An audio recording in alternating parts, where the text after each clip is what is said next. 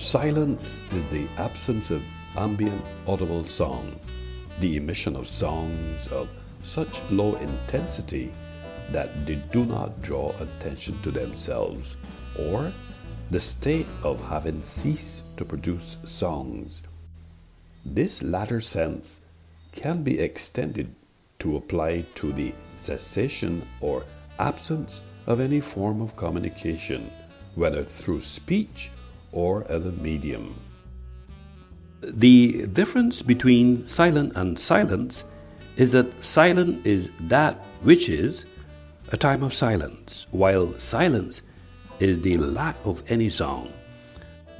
As an adjective, silent is free from sound or noise, absolutely still, perfectly quiet, and therefore the most important thing in communication is to hear what isn't being said. Given the relativity of this conversation, let's put things into perspective by underscoring Professor Margaret Montaño's perspective. Montaño purports that silence has many meanings. It signifies different things in different cultures. It also changes depending on the context. However, one thing for sure, silence can mean many things, especially in interpersonal relationships. It's ambiguous. It can express lots of different emotions, ranging from joy, happiness, grief, embarrassment to anger, denial, fear, withdrawal of acceptance or love. Yes, silence is at times more powerful than the actual words.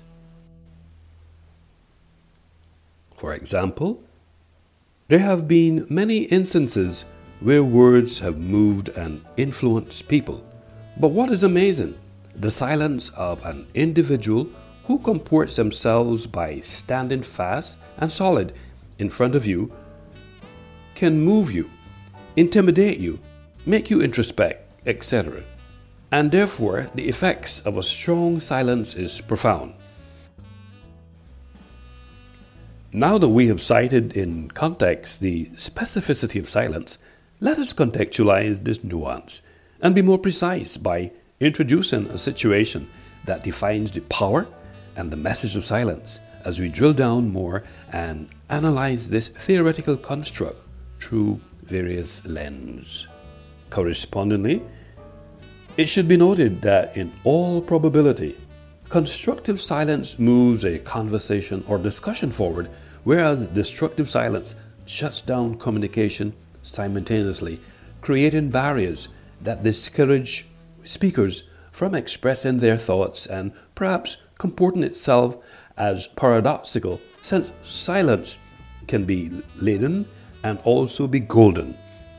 All things being equal, it should also be noted that we global citizens can also soften the blow of a negative answer by silence being the response.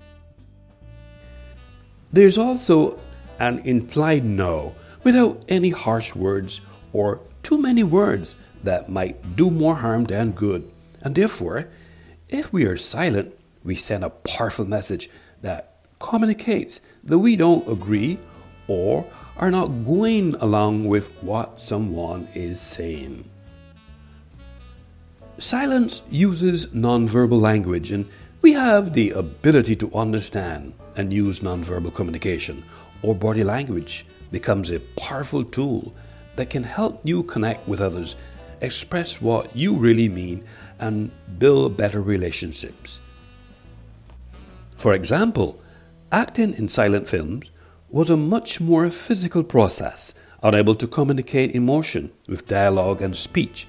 Actors and actresses emphasized body language and facial expression so that the audience could better understand what an actor was feeling and portraying on screen, and therefore could glean character and situational details from the performances. In some cases, directors actually required their actors and actresses to deliver larger-than-life body language and expressions for added emphasis in a scene. Importantly, despite its restrictions, silence is good for overall physical health and well-being from a physiological standpoint, since helps lower blood pressure, which can help prevent heart attack, boost the body's immune system, benefit brain chemistry by growing new cells. Silence transcends every aspect of global citizens' environment. For instance, in the area of telecommunications, radio silence or emissions control is a status in which all fixed or mobile radio stations in an area are asked to stop transmitting for safety or security reasons. On another front, Maria Popova purports that the roots of our English term silence sink down through the language in multiple directions. Although silence can be a very effective communication tool, yet communication is simply about conveying a message. And sometimes silence can do that better than any words. You may have heard the statistic that 93% of communication is nonverbal. Silence, most of the time, is a signal that a person is continuously thinking something. That person is in a deep thought.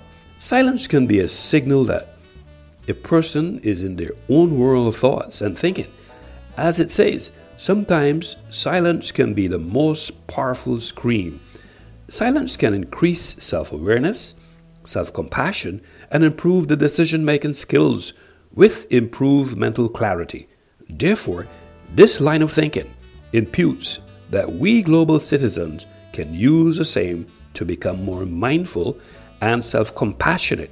Invariably leads to a greater ease and well-being in our daily lives.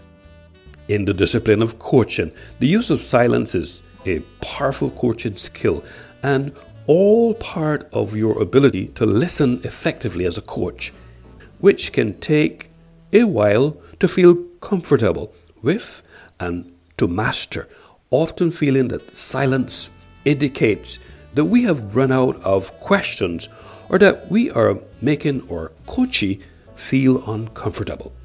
Conversely, silence is a powerful sword, and the other side or the silent sword can cut through the air when our intent is to hurt or let someone know we are displeased. Dead silence can cause a conversation to feel heavy, as the speaker may not know if they were heard or understood. The art of silence can be learned. Silence also enables the client space to process their thoughts and feelings without distraction. This helps them gain clarity on the difficulties they face and consider a possible way forward.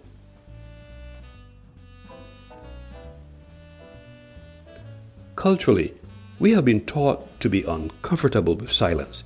This can influence the counselor's use of silence and the client's reactions to it.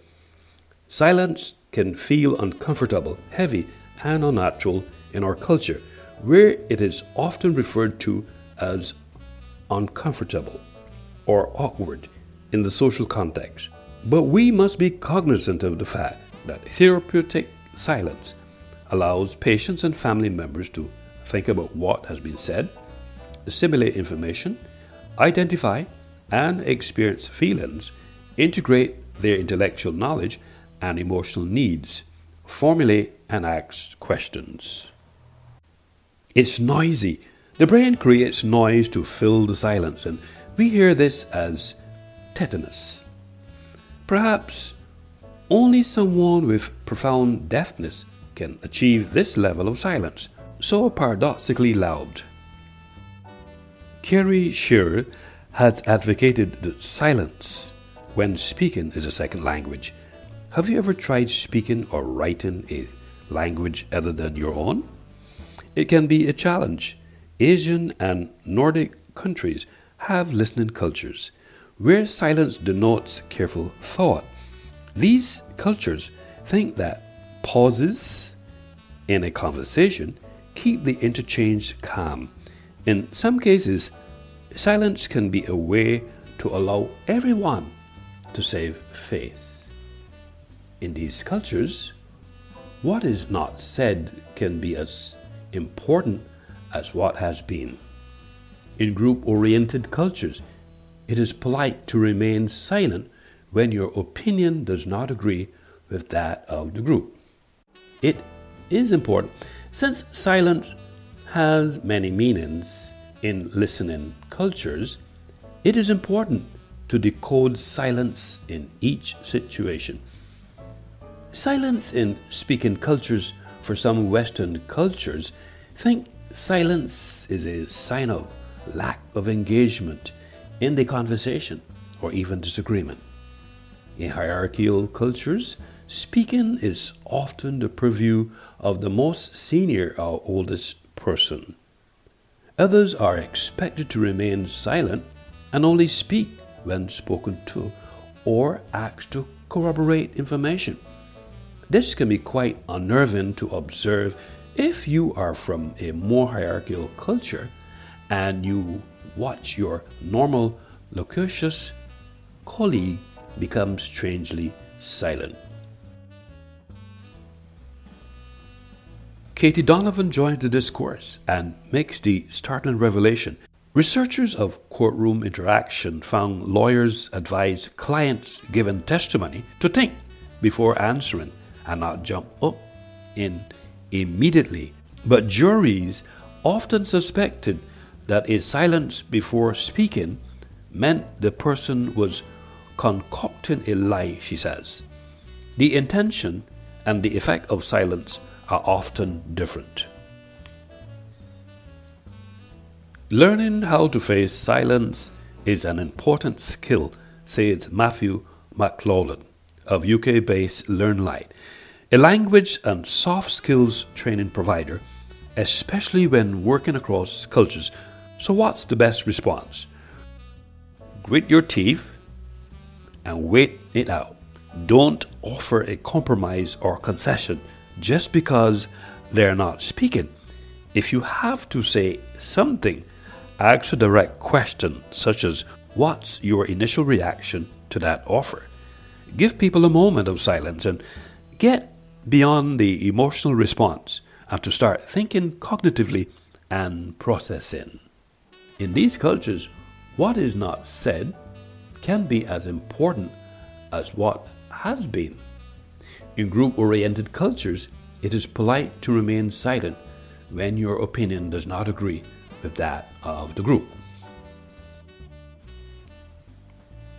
Des O'Rourke underscored the point that silence is not simply the absence of song any more than black is on the absence of color.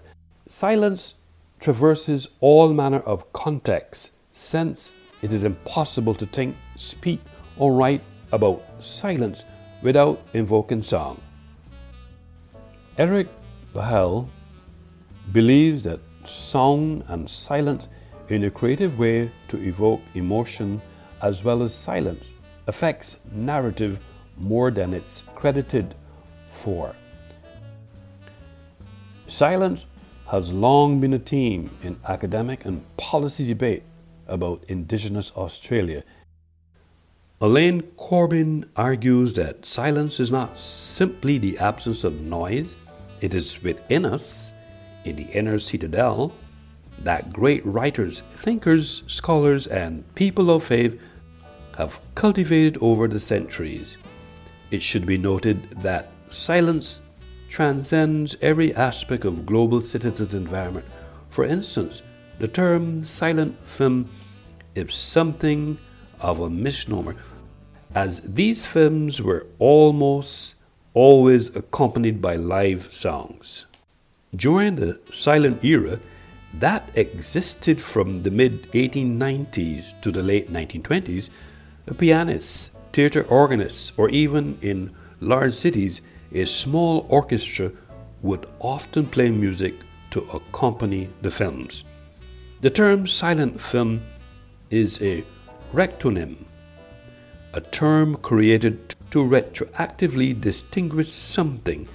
According to Anton Keyes, a silent film scholar from the University of California, Berkeley, American silent cinema began to see a shift in acting techniques between 1913 and 1921, influenced by techniques found in German silent film.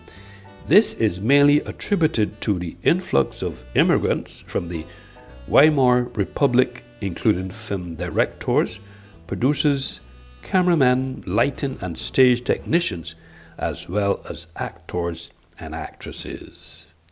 Films benefit from musical support as much as they do from silence, and a powerful emotional moment can be equally improved with music or with silence. Nor are all moments of silence the same. Absolute silence does not exist in nature. There's almost always a background hum from the wind or a tiny fan whirring inside an electronic device. Silence is not an absence of song, it is the presence of meaning.